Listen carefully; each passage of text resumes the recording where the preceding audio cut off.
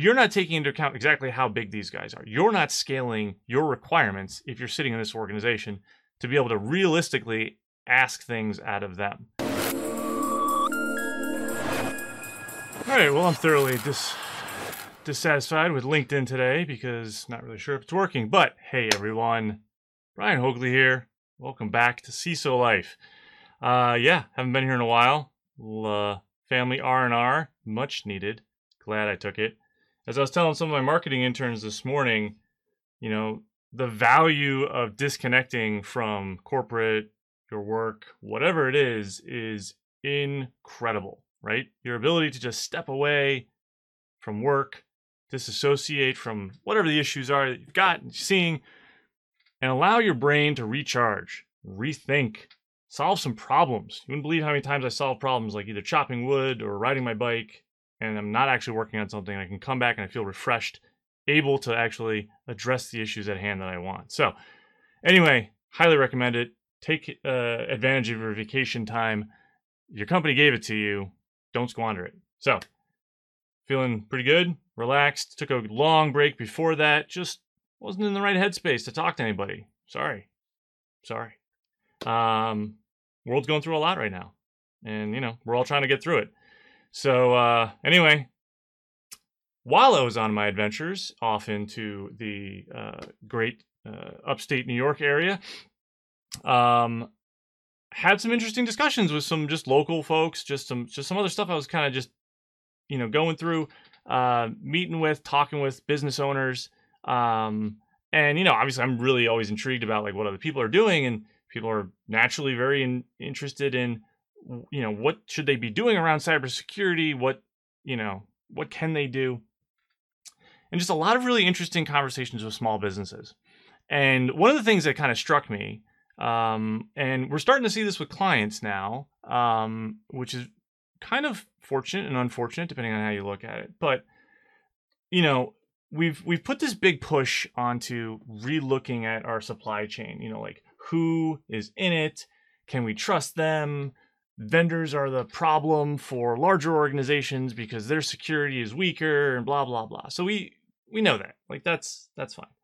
But what I found interesting is that everyone, kind of like insurance, just wants to kind of transfer that risk to whomever it is inside of that third party. So and follow me along here, you are a decent sized org, okay? And you have a number of different suppliers, companies that work for you, provide you a service. Now, you and your security team, rightfully so, should be very interested in obviously the security for your organization. And you should start being interested in the security of your suppliers. Okay, I get that. Currently, the means that like everyone takes to like go address this this issue is hammer these guys with third-party assessment questionnaires, right? We're just going to give a whole big suite of questions that ask, hey, what are you doing? Why aren't you doing what I expect? By the way, I don't really know what I expect, but here's a questionnaire. Go answer it. Now, this is fine if the world operated with you as your only organization and you and your suppliers. But it doesn't. You see, these guys are also servicing other companies. So they have other organizations that are out there that they are working with and supporting. So you see how this starts getting really kind of crazy. You have the ability up here to ask any questions you want. You can drive the agenda through your contracts. You can determine who's going to get the business, your business, by implementing, you know, what you want to see in your controls. What I think people are failing to realize is that there is becoming an undue burden upon this supply chain to realistically, one, answer questions, which I can tell you from experience, not a lot of them quite understand what you're asking. Two, I bet you don't even know what you're asking half the time anyway. So I kind of question sometimes these questionnaires that organizations put out for their suppliers to answer, and it's kind of a shame. So what I'm doing is saying, hey, look, from a call to action standpoint, right? If you're watching me and you're paying attention to CISO life, you are a CISO. Okay, some of my friends out there are CISOs, and you're trying to figure out how to wrap your hands around all of this. Or you're a director of IT, or an analyst or an engineer, or an army of one inside of one of these suppliers here, and you're trying to figure out, just how to get your act together from a security standpoint. How can you prove to your clients that you have the ability to service them safely, securely, and whatnot? What I think needs to really happen is a bit of a,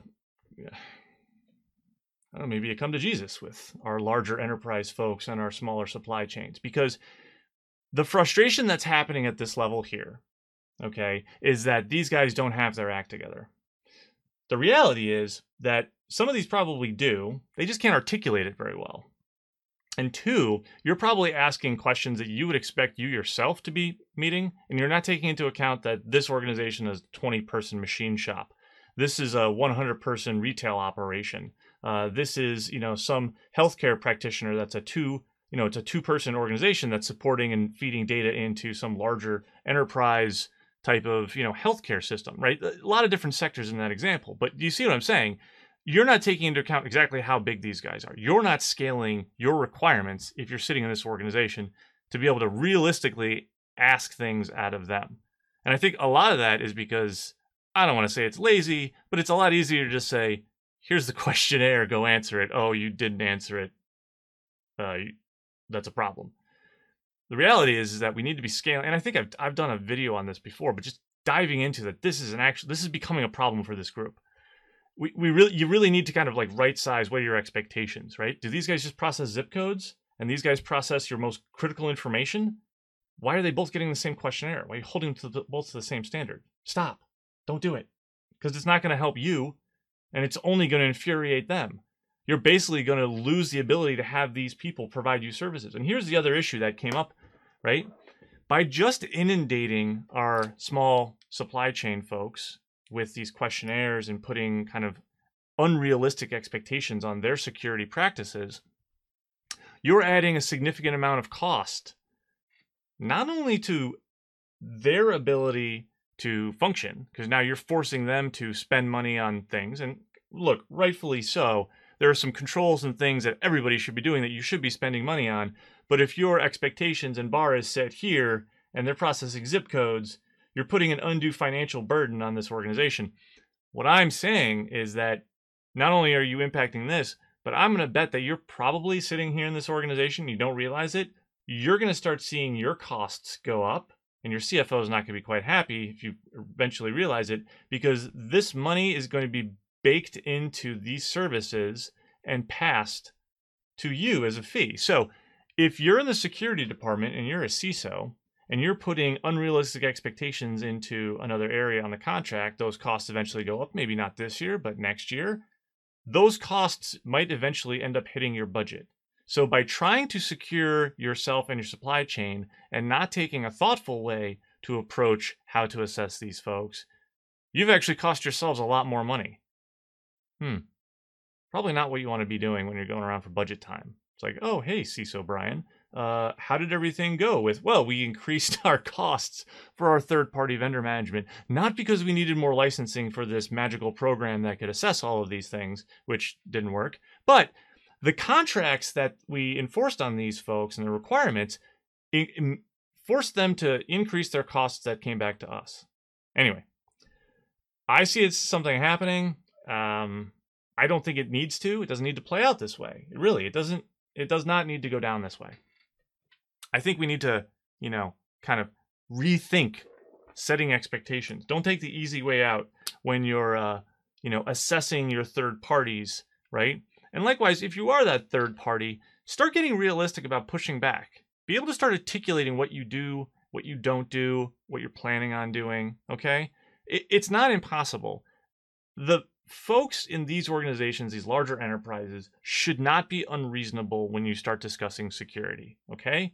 Again, position what it is you do. If you've got a good handle on who you are, what your assets are, the type of data that you have, where your data is, who has the accesses, and you can articulate that, well, why not be able to talk through maybe some of these unrealistic expectations being set by the larger organizations? I know I've done that. I've done that as a CISO to another CISO in an organization. I've done that supporting clients in this space to larger organizations. They're not unreasonable. They're people. Pick up the phone. Get on the horn with them. Solve some problems. Don't just flip back and forth some Excel spreadsheets that you think are magically going to, one, save your butt up here because you asked the questions, and two, you're going to get away with saying you did something when you didn't. Anyway, some food for thought. Just a quick hit. Wanted to bring back myself back into the studio. Glad that I did. Anyway, stay tuned for some more stuff coming out. We are excited to kind of get into the end of the summer and the season, having a number of different guests come onto the show. Planned on now that I've rebuilt some of the studio and the lights and our overlays and everything. So check those out. Love your feedback. But drop a comment down below. Follow me on on either LinkedIn or on Twitter or here on YouTube, whatever it is. But drop a comment down below. Am I wrong? Am I right? Where is this going to work? Where is this not going to work? You tell me. I'd love to hear from you. And we will get back to that. Hey, by the way, next Thursday, 5 p.m.